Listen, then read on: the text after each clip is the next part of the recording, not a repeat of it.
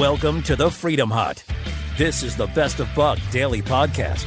The top stories of the day from the Buck Sexton Show.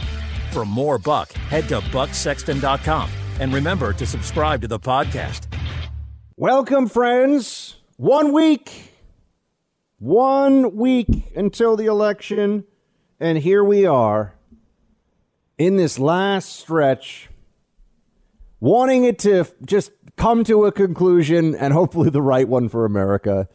And that's where we see ourselves. But we have this brief respite, perhaps 12, maybe 24 hours, where we get to enjoy the good guys and gals getting a victory. Remember how about 3 weeks ago, I told you that it looked like it would be possible the president would have a great trifecta, a triple crown, if you will, of victories, beating COVID, getting ACB confirmed, and winning re-election all within a month. It would be pretty amazing if that ends up happening. We are 2 out of 3 right now, getting pretty close. Amy Coney Barrett, 52 votes in the Senate, and now she is the 9th Supreme Court Justice. She's eminently qualified, all the things you've already heard, right? She's brilliant, she's ethical, everyone respects her, she'll be fair-minded. She's exactly the kind of person you want on the Supreme Court. But because she's not a left-wing activist pretending that she'll be a fair-minded and impartial textualist, right? Because of all that, the left is throwing an absolute fit, which we knew they would. But the things they're saying don't even make sense, are untrue, are just kind of silly. And I know that we're going to have to dive back into the election state by state, this battle ahead for the next 6 days. But I want to take a little time that just to make sure we all understand what exactly the Democrat claims are around ACB, why they're complaining so much about this, because it tells you a lot about the modern Democrat Party. It tells you a lot about where they are, what they really think, and how they're willing to conduct themselves, which I think the American people should really think long and hard about before casting any ballots in this election. Right? This is a party, the Democrats, that has been complaining about undermining institutions and norm busting for 4 years. This has been a constant refrain that Trump is actually a threat to our democracy. After calling him a racist and a fascist, that might be their third favorite epithet for Donald Trump. There's no truth to any of this, but they like to say it. It makes them feel better about Hillary's loss. It makes them feel like somehow they're always in the right, no matter how absurd their claims about this president and his supporters, no matter how much their prognostications about a Trump that couldn't handle the economy, that would lead to wars, all these terrible things. None of the predicted calamities that Democrats were so certain of, none of them happened during the Trump presidency. The only challenge that did hit Trump and hit him hard was something that hit the whole world, that nobody could have predicted, and that we are still trying to work through now. But all of the things, they weren't saying, oh, Trump's not going to be ready for a pandemic. They were saying that Trump wouldn't be able to handle the economy. A lie. The economy was booming. A better economy than Obama ever had in 8 years. Oh, I guess that's just circumstances, right? Just lucky. We want to talk about luck.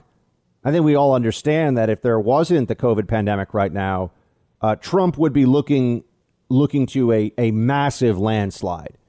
I mean, I think he really would win the biggest landslide since Ronald Reagan. And, unfortunately, he got dealt a tough hand here with COVID. The whole world has, and the United States along with it. But they hate this president. And one of the major claims is that he's unwilling to respect the norms of our government, even though how do they usually challenge Trump? They take him to court. What's Trump's response to being taken to court? Having government lawyers make their case and then respecting the judgment of the judicial branch. That's what ends up happening. The process exactly as it is supposed to be done. And that's what we see here with the ACB elevation to the Supreme Court. It was the process exactly as it is supposed to be done. When they use words like illegitimate, they are changing the very definition. They're not giving you a real criticism of the process. They're just saying, I don't like. And they're trying to find fancier words because they don't want to sound like a bunch of spoiled brats who can't handle when they don't get their way. Well, the problem is that's what the Democrats have turned into as a party. They never have any stiff upper lip, never any sense of, OK, we lost this one fair and square. Let's make a better argument to the American people. It's always Russia. Trump cheated. This is illegitimate. This is not the way it's supposed. No, it is the way it's supposed to go. And that connection with reality that liberals are at least temporarily being forced to make is a good thing for them. Perhaps it will mature their party a little bit, although I think the much more likely outcome is that they're just going to dive even deeper into their sanctimonious insanity. That's what you think. That's what I think is going to happen. I think you probably believe it, too. Chuck Schumer taking the lead on this for the Senate Minority Leader Schumer, a man who will say anything, anytime, as long as it benefits Chuck Schumer. Here he is on the ACB nomination. But let me also say, and Democrats, some of them made fools of themselves last night. I mean, Mazie Hirono got up there and said, hell no, and just made some kind of a scene during her vote. You know, Mazie Hirono, I love Hawaii as a state, and I really like the people of Hawaii, and I always enjoy it when I go there. But I'm angry at Hawaii still over Mazie Hirono. She is the dumbest person in the United States Congress, and it's obvious to everybody. Why is this person a United States senator? Does anybody have a good answer for that? Anyway, Chuck Schumer's not dumb. He's just not ethical. Here he is, play one. Here, at this late hour, at the end of this sordid chapter in the history of the Senate, the history of the Supreme Court, my deepest and greatest sadness is for the American people. Generations yet unborn will suffer the consequences of this nomination. Generations yet unborn, Chuck Schumer says. Yes, generations yet unborn will suffer the consequences, perhaps, of being born. That's right. There will be consequences that occur during their lives that they will be allowed to have, at least in some places, in some states, if Amy Coney Barrett does overturn the horrific, just from a legislative as well as moral position, Roe v. Wade decision. That's really what this is all about. They tried to make it about Obamacare, but the problem for the Democrats is that if they talked more about abortion and where their party is on this, it becomes hard for them to pretend they're moderates. The official Democrat Party position on the issue of abortion is anytime, at any time, for any reason, funded by you, against your wishes, and special protections because this is a constitutional right. Special legal protections. In addition to you can have one, they should make sure that you don't have any blocking of the pathway to a clinic, all these other things. This comes from Planned Parenthood v. Casey. That's their position. And it might not change, actually. And the Supreme Court may not overturn Roe v. Wade, even with Amy Coney Barrett there. You see, our side, speaking of norms and process, those who are constitutionalists accept that you're not getting a guaranteed outcome here. Look at John Roberts, although I don't think he's really a constitutionalist. I think he's a stealth lib. Look at Gorsuch, even on the recent gender and sexual identity case that came up. Right? Look at what happens on the right. They're not guaranteeing you anything. They're just guaranteeing a certain approach to the law, whereas Democrats are guaranteeing an outcome as judges. That's what they want. They want this to be decided before it even goes before the court. They want certain things to be ideologically guaranteed. And they worry they no longer have that guarantee. But for Schumer to talk of generations yet unborn suffering consequences, I have to think that he did that on purpose to signal to his base that he knows this is really about the abortion issue more than anything else with the Supreme Court. Legally indefensible. Roe v. Wade is completely absurd. I mean, put aside the moral atrocity for a second. This is not something that a good faith lawyer could argue and think is really the law. But we've all been trained. We've all been forced to comply with this, to live in a country where this is now the regime, and it may change, and ACB may bring it about. What a consequential thing. President Trump now has 3 Supreme Court justices in his first term: Gorsuch, Kavanaugh, Amy Coney Barrett. And there were people that were mocking those on the right in 2016. Remember? Oh, but Gorsuch was some kind of a slight. This is what anti-Trump, quote, conservatives, who now are openly Democrats rooting for Joe Biden, of course. But this is what the early, never Trumpers were saying. Oh, yeah, you think it was worth it just to get that one judge? Well, actually, it was 3 Supreme Court justices and also a largely remade federal judiciary across the board, circuit courts, appeals courts, and the profound impact that will have on this country for decades to come. So if you only voted for Trump because of judges, if that was the only reason, you've invested in a stock that paid big time dividends. But of course, there are all these other things that we've seen the president do that make him worthy of re-election on top of it. And we'll certainly talk about more of those today. But that's right. Schumer is vowing revenge here. Democrats are scorned. It's like they've been broken up with, and they're saying, we're going to make you wish you'd never done this before. We're all worried. Gosh, what are they going to do now? Play clip 2. As the globe gets warmer, as workers continue to fall behind, as unlimited dark money floods our politics, as reactionary state legislatures curtail a woman's right to choose, gerrymander districts, and limit the rights of minorities to vote, my deepest, greatest, and most abiding sadness tonight is for the American people and what this nomination will mean for their lives, their freedoms, their fundamental rights. Monday, October 26th, 2020, it will go down as one of the darkest days in the 231-year history of the United States Senate. Oh, my gosh. Cry more, Schumer. Cry more, libs. You are reaping what you sowed here. This is on Harry Reid and the Democrats in the Senate and the Democrat Party stretching back for decades. This goes to the blocked nomination of Robert Bork, of the attempted blocked nomination, unsuccessfully, of course, of Justice Thomas. It was so fitting that Justice Thomas was the one who swore in ACB last night. Goes to the blocking of Miguel Estrada, Democrats blocking him. And then Harry Reid and the nuclear option. Sorry. They changed the rules. We're playing by the rules as they change them. Too bad. This is politics. And yes, as Mitch McConnell said, play clip 6. Our Democratic colleagues keep repeating the word illegitimate, as if repetition would make it true. If you just say it often enough, does it make it true? I don't think so. We're a constitutional republic. Legitimacy does not flow from their feelings. Legitimacy is not the result of how they feel about it. You can't win them all, and elections have consequences. And what this administration and this Republican Senate has done is exercise the power that was given to us by the American people in a manner that is entirely within the rules of the Senate and the Constitution of the United States.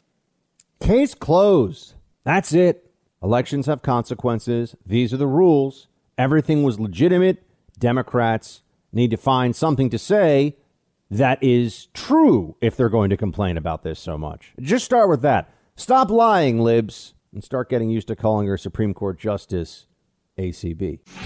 Thanks for listening to the Best of Buck Daily Podcast. Get more from Buck by following him on social media at Buck Sexton on Facebook, Twitter, and Instagram. And don't forget to visit bucksexton.com. This separation of duty from political preference is what makes the judiciary distinct among the 3 branches of government. A judge declares independence not only from Congress and the president, but also from the private beliefs that might otherwise move her. The judicial oath captures the essence of the judicial duty. The rule of law must always control. My fellow Americans, Even though we judges don't face elections, we still work for you. It is your Constitution that establishes the rule of law and the judicial independence that is so central to it.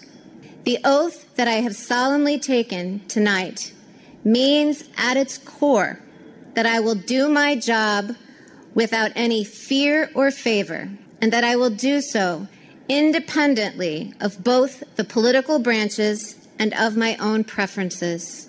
I love the Constitution and the democratic republic that it establishes, and I will devote myself to preserving it. All of this sound thinking, virtue, wisdom, decency, jurisprudence that's worthy of the name, all of it is somehow offensive to the Democrats right now. In fact, even when Trump, for example, praises Ruth Bader Ginsburg in memoriam, saying, well, ACB is taking on the seat of a great pioneer, you can tell they get offended by that. Like, he shouldn't be able to even say the initials RBG. And, they hate it so much when all of us say ACB. The left has already told us that, which is why I really make a point of saying ACB all the time. But you'll notice the way that they approach all of this, it's almost like decency, constitutional interpretation that's not politicized, that's not the judge is essentially telling the public, a judge like Amy Coney Barrett, telling them, I'm going to apply the law as written, and I'm going to be a faithful arbiter of what the constitutional and legislative intent is of any given statute. I'm not going to just give people what I think they should have. For liberals, that's like garlic smeared on the face of a vampire. I mean, they hate this. They're like, what do you mean you're not going to give us what we want? They've gotten used to this. Decades and decades of on the biggest issues, 9 out of 10 times, big social issues in particular, Democrats get their way. On Obamacare, the plain language of, the plain meaning of plain language was abused so that they could save it the first time around. A tax is a penalty is a tax. And they contort themselves because who wants to be the judge who's held responsible for taking away pre-existing conditions? Who knew that all those years that I lived in this country without Obamacare, I was just unaware of the millions of people without any access to medical care who are just dying on the streets all the time that Obamacare saved. Really? That's a thing? Interesting. That's the way that it's positioned. But they hate all of this. They hate also the decency and humility and kindness that ACB exudes. Remember, they were pointing to all of these polls before her confirmation because the media called a 5-alarm fire. Oh, my gosh, Trump's going to fill another Supreme Court seat. So they created this frenzy around it. And then when everyone saw who Trump had appointed, when these hearings happened, we saw this person who's just legally several tiers above. I mean, as a legal mind, she is in a whole other echelon from the Senate Democrats who are desperately trying to trip her up. And she wasn't smug and she wasn't, condescending or rude about it. She just is better than them at this, knows more than them. And that came across, but also has a fundamental kindness and decency. And has, look, I'm just going to say it, a maternal warmth. You know, she seems like a mom. She seems like the person who, your kids, if they were going to go play with their friends, and she's the mom that you would want to be watching them and, making them some beef stew or something after a cold day playing in the backyard. That's who Amy Coney Barrett is. She also happens to be legally brilliant. This is all offensive to liberals. They can't handle it. They can't handle it. They hate all of it. Like I said, what's that all about? Right? Maybe if just the sight of the crucifix causes your skin to melt off, the problem is you. Maybe somebody who's so decent, so qualified, and such an asset to the United States, to our system, not being celebrated tells us much more about the people refusing to do the celebration. In fact, the condemnation. That's what they are doing. And that's why we saw right away the switch from you can't do this, you're breaking norms, which is not true. You can't do this. This is illegitimate. Not true, right? There are some things that are true and some things are not. We can go through this. There are claims about this as being in any way illicit, illegitimate, prohibited by any rules anywhere is a lie. But then they switch from that to, okay, well, now we're just going to break all the rules. This is one of the most classic Democrat whiplash moments I've ever seen. Nancy Pelosi gets right to it. She's very upset. She's waking up. She's got a hangover. That Sauv Blanc she had last night was just delicious, but it's tiring. Here she is telling everybody what she thinks should happen. Play 4. Well, I think that Joe Biden has given us a good path. He's going to have something that people can understand why this is important. And I like what something that Brian said about not just the Supreme Court, but the other courts. It was in 1876, there were 9 justices on the court.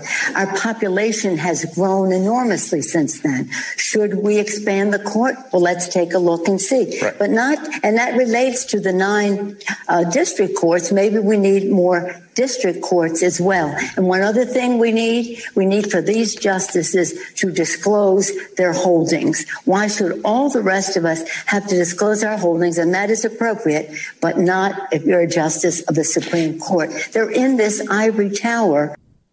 Pack the courts. She's just saying it straight up. She wants you to know this is going to be the plan.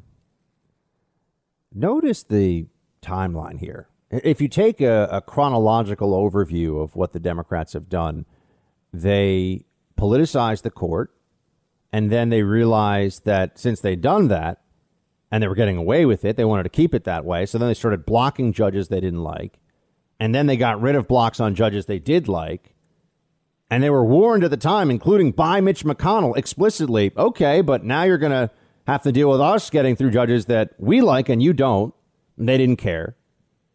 I mean, they're like a child who's been caught lying about doing his homework. And now instead of accepting that they should just do their homework, they should just accept reality and responsibility. They're going into school and they're just trying to steal somebody else's again. They're trying to find some other way around this. There should be a principle here. There should be a grounding in what the rules of the road are. Why is this okay for Democrats? They should ask that question. Why would court packing be acceptable? Well, they think it's because they shouldn't have to live in a country where they don't get what they want from the courts, where on decisions where some Americans want one thing and other Americans want another, it's not the law as written, as passed by the legislatures, and then, of course, with the Constitution and the Bill of Rights as the framework for all of this, as the foundation for it, really, and weighing these different legal interests. It's just one side should get what it wants, the other should suffer in silence. And that's what we've seen for the courts, or at least the Supreme Court, for a long time. They don't have to deal with that in their minds, but we should. I mean, think about the lack of logic here, the lack of adult thinking. They're going to change the whole system because all of a sudden the system doesn't work to their advantage. But I thought that the system should be in place in such a way that it's not about advantage. Right? That there are the legislative branch of government is supposed to be what makes determinations about, within the framework of the Constitution, within the framework of the Bill of Rights, what we do, what our government does in this country. So on their what should the tax rate be? Legislative question, right? You look at all these different issues. What should be illegal? Legislative question. Right? This is what crimes, what criminal statutes should be passed. But the Democrats like to have this stopgap of, or rather this fallback of having some super legislature that they feel like will always, at the end of the day, cave to the pressure of the mob and give them what they want. And they just assume that our side is going to just keep taking that forever. Why? Why would we do that? They haven't really even thought this one through, because the Democrat Party has become the party of the mob. It's the mob mentality made into a political union. Right? It's just what does the frenzied collective demand? What do the emotions of the masses, irrespective of law, precedent, history, natural law, you name it? What do the masses demand right now? And Democrats try to deliver that, which is why you're seeing AOC, time to pack the courts. There are others as well.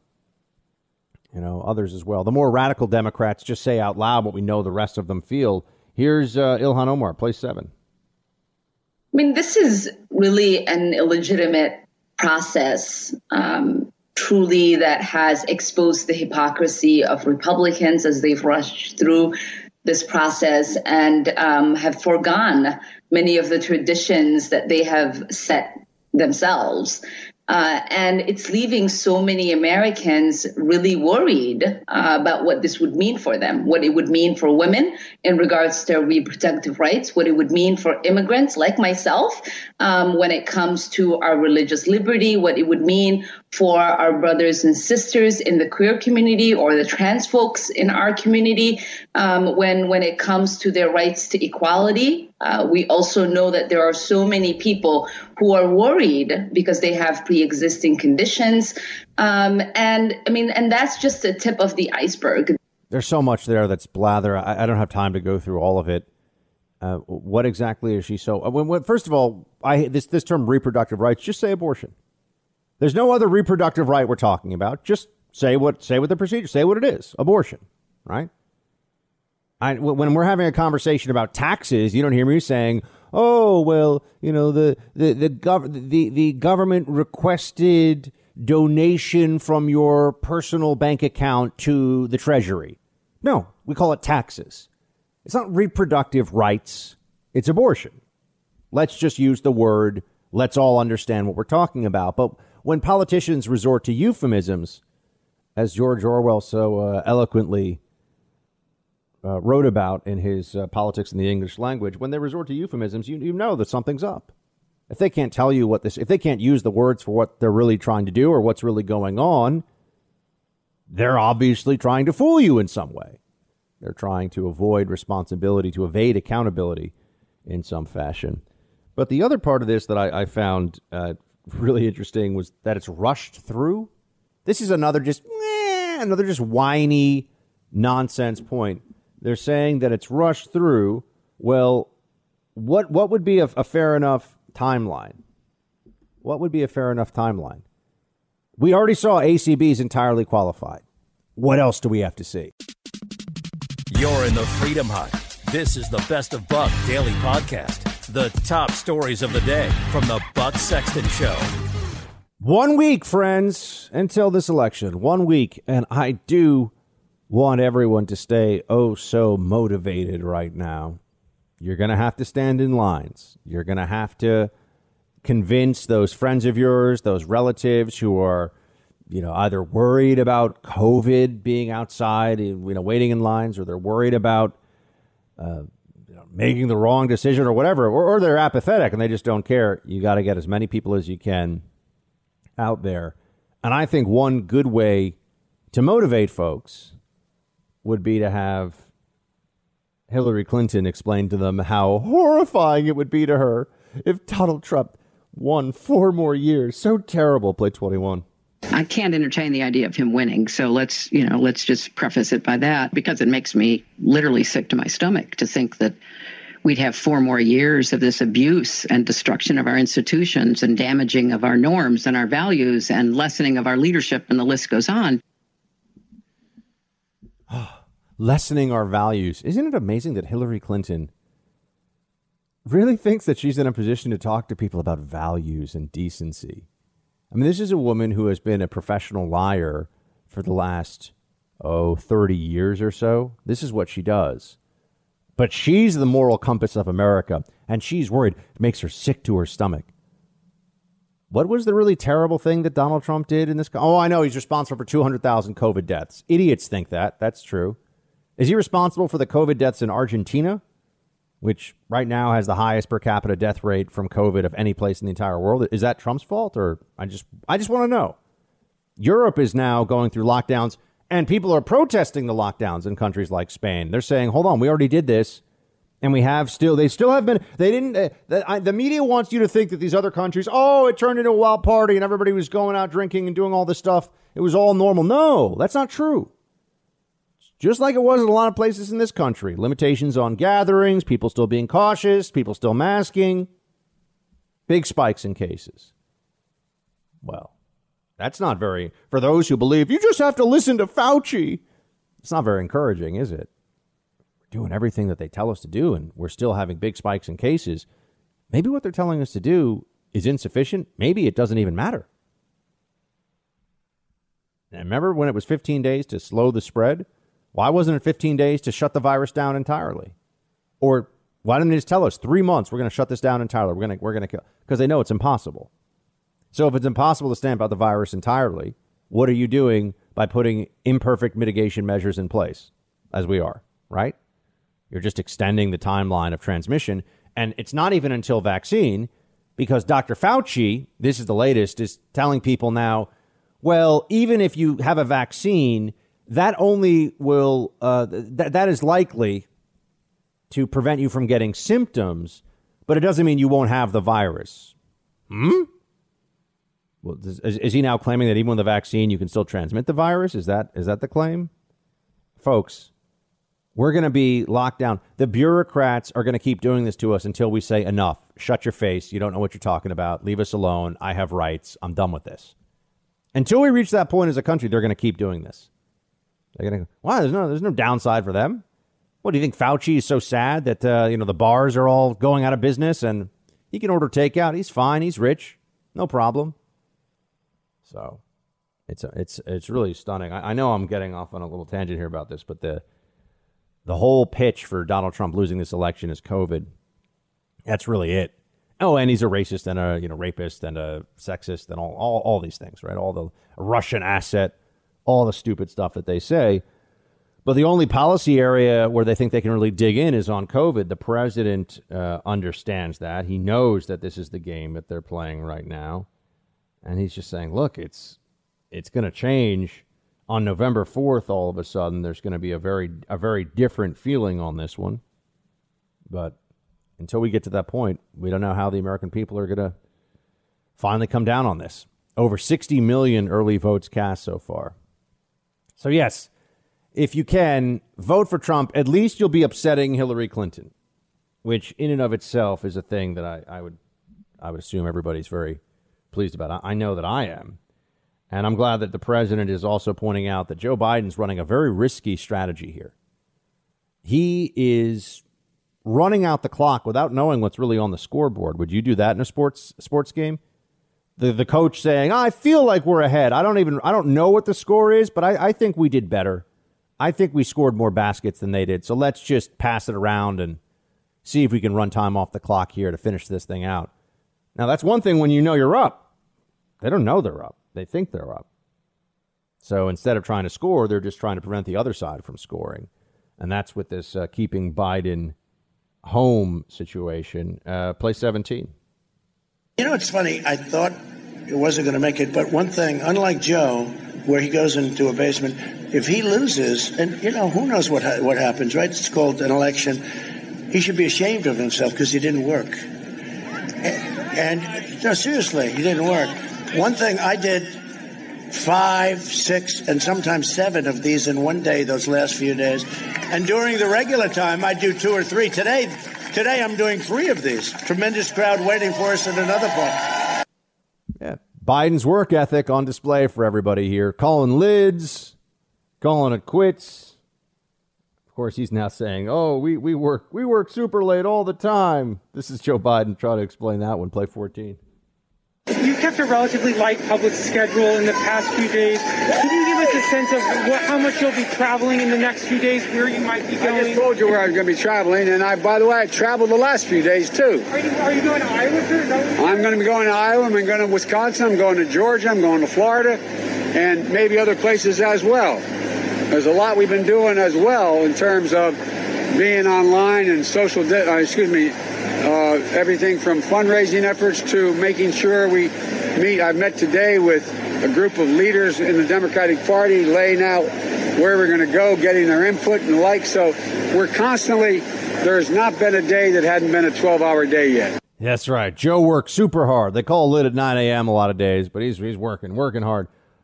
What's the point of going to a state if you're not going to deal with any people or talk to any of the actual residents? Maybe they'll speak to a handful or something just for the appearance's sake. But usually you campaign so that you get out there and you see the folks, right? That's not what's happening at these Biden rallies. So he's going to these places just to go a little bit. I think someone pointed out, it was Dagan McDowell from Fox, that Biden was saying he had an event in Pennsylvania. Yeah, it just happened to technically be across the border from Delaware. It's 20 minutes from his house. That's Biden really putting in the extra mile. Look, maybe they don't need to. Maybe they are protecting a lead that they actually have. I'm not convinced. I think Donald Trump's still going to win this thing.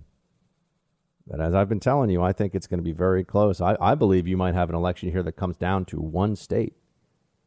I've been looking at the numbers. I've been playing with the delegate counts, and you may have a situation where Trump gets to 272 and Biden gets to 262. That's actually a viable scenario that I war-gamed out earlier this week when I was looking at how this would all add up. And you know what the deciding factor would be in that situation? Pennsylvania. It all comes down to Pennsylvania. If Trump wins Pennsylvania, Ohio, and Florida, he's basically got this thing. I don't think he's going to win Michigan and Wisconsin. I think that those are probably, or Iowa.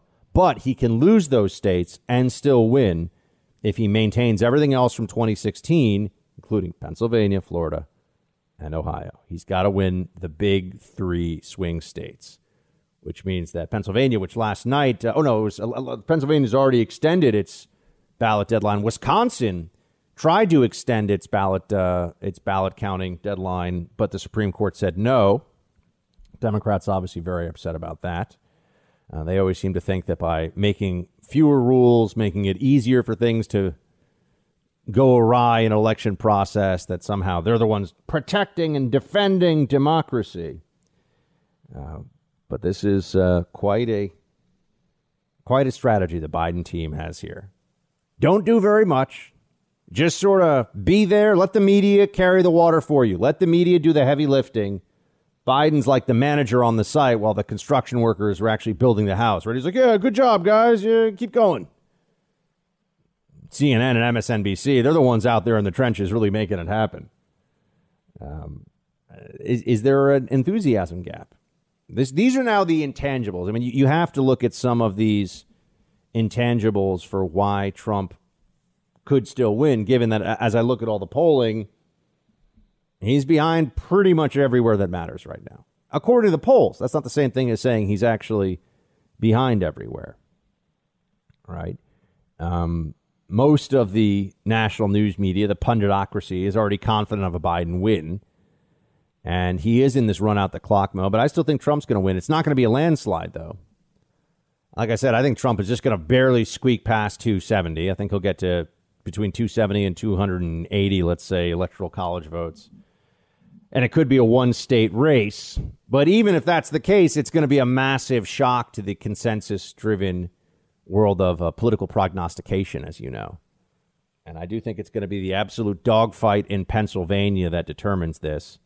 Could even delay the final election. Because think about this. You have all these states finally that are called and counted, but Pennsylvania is too close to call. And that's the state that will determine who wins the election.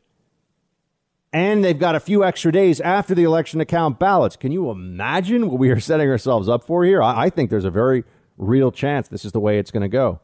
And I know we have a lot of listeners in Pennsylvania, so you'll definitely have to share your thoughts with me about which districts you think or which areas of the state are going to be key in this whole process. But I think the biggest reason for optimism is the intangible stuff right now. For one thing, Trump is going all out in the last days of his campaign. He's doing multiple events a day. He's taking his pitch for 4 more years to this string of 10,000 person plus, venues. These crowds are huge. And look, I get it. I understand that anecdotal information is dangerous in a political season. And I've had word from the campaign's ground game in Florida, Ohio, and Pennsylvania that they think that there is a fire in the belly of Trump's base that's just going to defy all expectations come Election Day. But the thing about a silent majority is you don't know it's there till it speaks. And we're going to have to see if they speak on Election Day for this president. I know the MAGA faithful believe so. And this has been a very challenging year for the country. It's very tough to feel like you know what the zeitgeist is. What is the pulse of the nation right now politically? And I do think Trump has turned the corner. There's a momentum to his campaign right now, and Biden is largely hiding in the basement. So is he right? Is Trump right when he says that Biden is hiding because people don't have enthusiasm? Play 18. And we had two events. Sleepy Joe was down there, and they said, you got to get out of this basement. So he traveled from Delaware to a little tiny corner of Pennsylvania, like right next to Delaware, and he made a speech. And he said that he doesn't do these kind of rallies because of COVID, you know? No, he doesn't do that because nobody shows up. That's why. Because nobody shows up. It is tough to, I know a lot of you are saying, see, Buck, and I've seen the photos too, but what a convenient excuse, right? Biden's had a convenient excuse not to be out beyond his handler's reach on this campaign trail, right? Where they keep him on a very tight leash, and he's been able to get away with this because of COVID, right? The hiding in the basement routine and the very sparsely populated events that he does have. It's because of COVID. So there's a lot of unknown here, friends. But absent some truly outrageous last-minute ambush, I think Trump is going to find he's going to spend his final days in this campaign focused on radical Democrat positions like fossil fuels, extreme lockdowns, higher taxes. That's all stuff that may do well in Santa Monica for Joe Biden and his donors and on the Upper West Side of Manhattan. But energy industry folks in Pennsylvania probably want to keep their jobs. And Pennsylvania isn't it the Keystone State? It's the keystone to this election, that's for sure. And I still have this feeling, this deep sense that Trump is going to once again blow away the doubters and the haters, and he's going to make political history. He pulled off what you remember felt like a political miracle back in 2016. I think he's going to need something similar this time around to get it done, but I still believe the Trumpster is going to pull it off. Thanks for listening to the Best of Buck Daily Podcast. For more Buck, head to bucksexton.com. And remember to subscribe to the podcast. Let's recall, what was the biggest news story of the summer in 2020? Was it the recovery from COVID-19 the economy was having? No, that was a story, but it wasn't the thing that dominated the headlines. It wasn't what all of social media was constantly alight with. It wasn't that. No, it was protests against police brutality. That's what it started out as, right? The Black Lives Matter movement. And then it very quickly morphed into corporate America bending the knee and begging forgiveness from the BLM movement for all the historical oppression and inequity in society. And then it turned into toppling statues, including statues of Christian missionaries, Junipero Serra and conquistadors and Christopher Columbus, and I mean, all kinds of stuff, right? It began perhaps with a few Civil War Confederate statues, but they also went after statues of Abraham Lincoln. So there was the statue toppling frenzy, and we were all told that if you opposed that, right, if you thought that it was unnecessary to pull down the statue of Theodore Roosevelt in front of the Museum of Natural History, founded in part by Theodore Roosevelt in New York City, you're a bad person. That's what we were being told.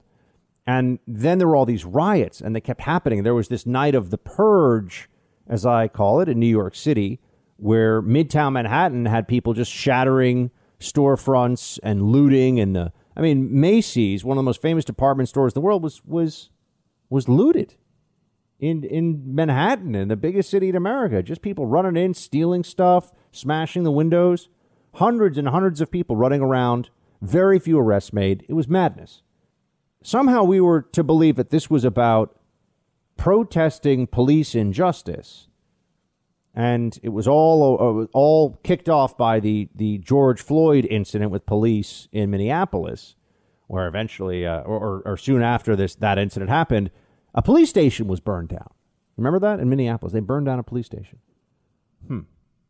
That all dropped off right around September. All of a sudden, people either didn't care as much about police brutality, with the exception of Portland, which is now just like an anarchist zone. They can do whatever they want there. Ted Wheeler, the mayor of Portland, is a little moron who's Antifa's errand boy and is always defending them and trying to make sure that no one says mean things about them, even while they're spitting and cursing in his face, because that's what lunatic left-wing losers do.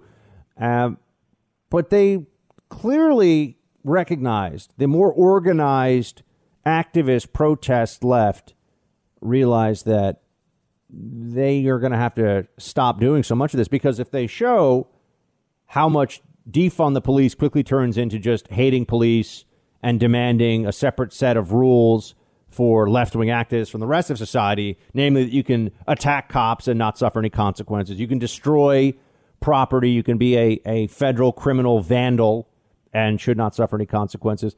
That when people see that, they, over time, recognize that this is wrong, that this should not be allowed, that this should not continue.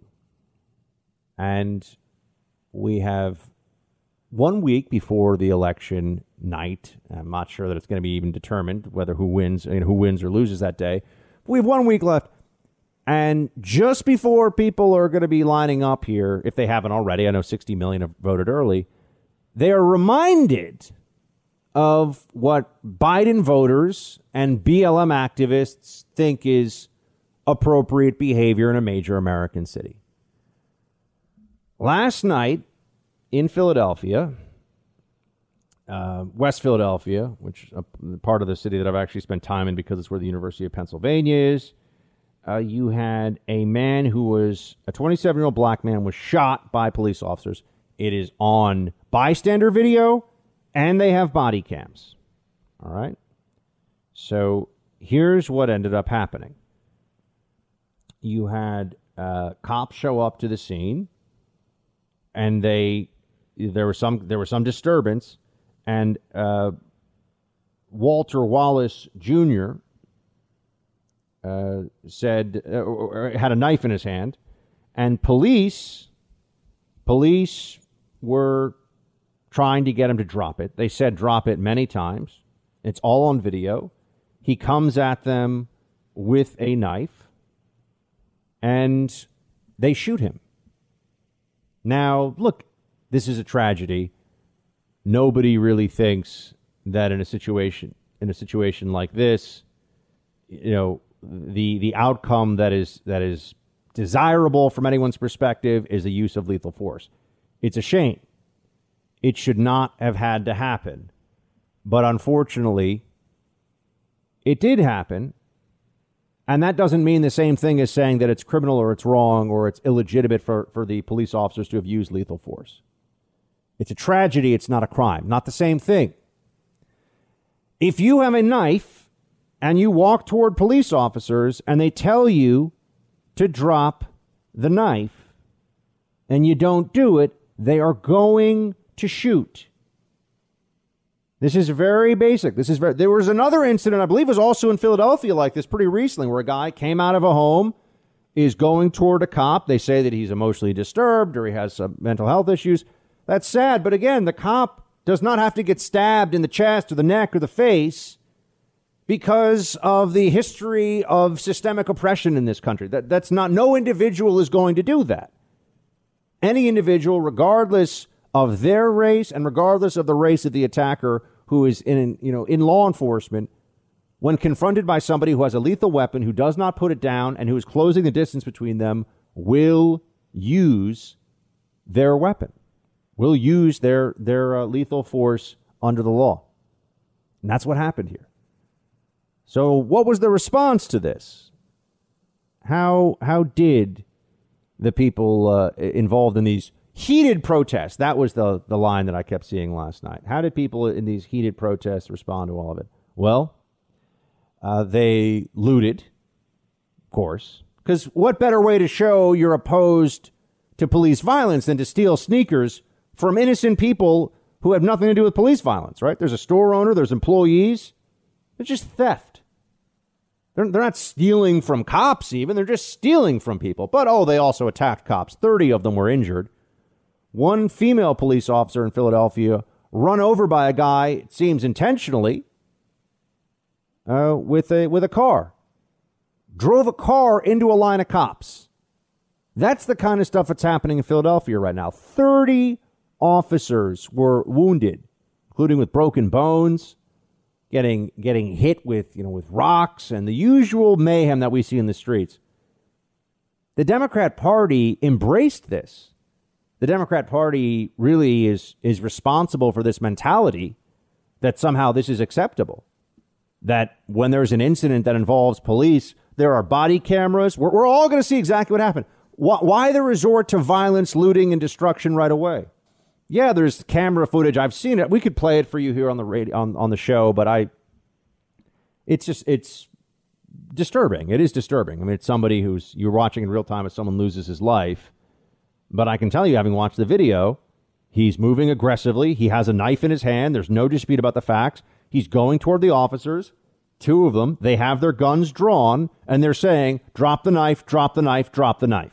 What do the BLM activists, what do the Democrats who talk about police reform, what do they want these cops to do? And then you immediately hear afterwards, well, they shot 10 times. Maybe they should have shot him in the leg or something. I'm assuming they probably had 9mm handguns. They're terrified. They could very quickly be killed in this circumstance. And the assumption is that if you're going to try to shoot somebody in the leg, what if then it doesn't actually stop this person from closing that distance and they're able to get one good stab in at your neck or your vitals? Do you want to take that chance? You shoot to stop the threat. That's it. That's the way law enforcement's trained. That's the only way they can be trained. And also, you're trying to shoot somebody in the leg, the chances of you missing are high. And you can very easily kill somebody if you shoot them in the pelvic girdle. They'll bleed out very quickly, too. So it's not like this is as simple as, why didn't the cops just do something else? I'm even hearing people say, well, they should have used the taser on him. Do you want to try to taser somebody who's coming at you with a knife who's 8 feet away? How quickly do you think they can close that distance? You sure that taser's going to fire? You sure that taser's going to work? This is now the new normal, though. All of the second guessing of law enforcement, the undermining of cops, because it plays to a narrative the Democrats need right now, that America is racist, that cops are bad, and that any dysfunction or problems in minority communities across the country is predominantly the fault of aggressive policing and law enforcement. That's really the problem. That's the violence that should be of greatest concern. In New York City, we had almost a 300% year-to-year increase for last week in shootings, but it's cop violence that we all need to be worried about. I think everybody saw last night in Philadelphia a reminder of what the Biden voters out there really think should happen. People get upset because they've been taught to think that cops are the bad guys, cops are the problems, and then if they want to act out, if they want to break the law, they should be allowed to do so without consequence. No, not if we're going to keep living in a country called America where rule of law matters. You can't do that. People do need to be punished for this, and the punishment should be severe. Although if you look at the district attorney, Krasner in Philadelphia, I'm sure people will get off for this stuff. Assaulting officers, looting stores, stealing. Democrats are the party of lawlessness. Once again, it's emotion over reason. They have an angry mob. The angry mob must be placated. I hope everybody remembers this going into the election. I hope that anybody who has not yet made up their mind just thinks, what's my community going to be like when the party in charge is the one that coddles the rioters, the looters, and believes that cops are the bad guys, even when someone's coming at them with a lethal weapon and being told, stop, drop the weapon.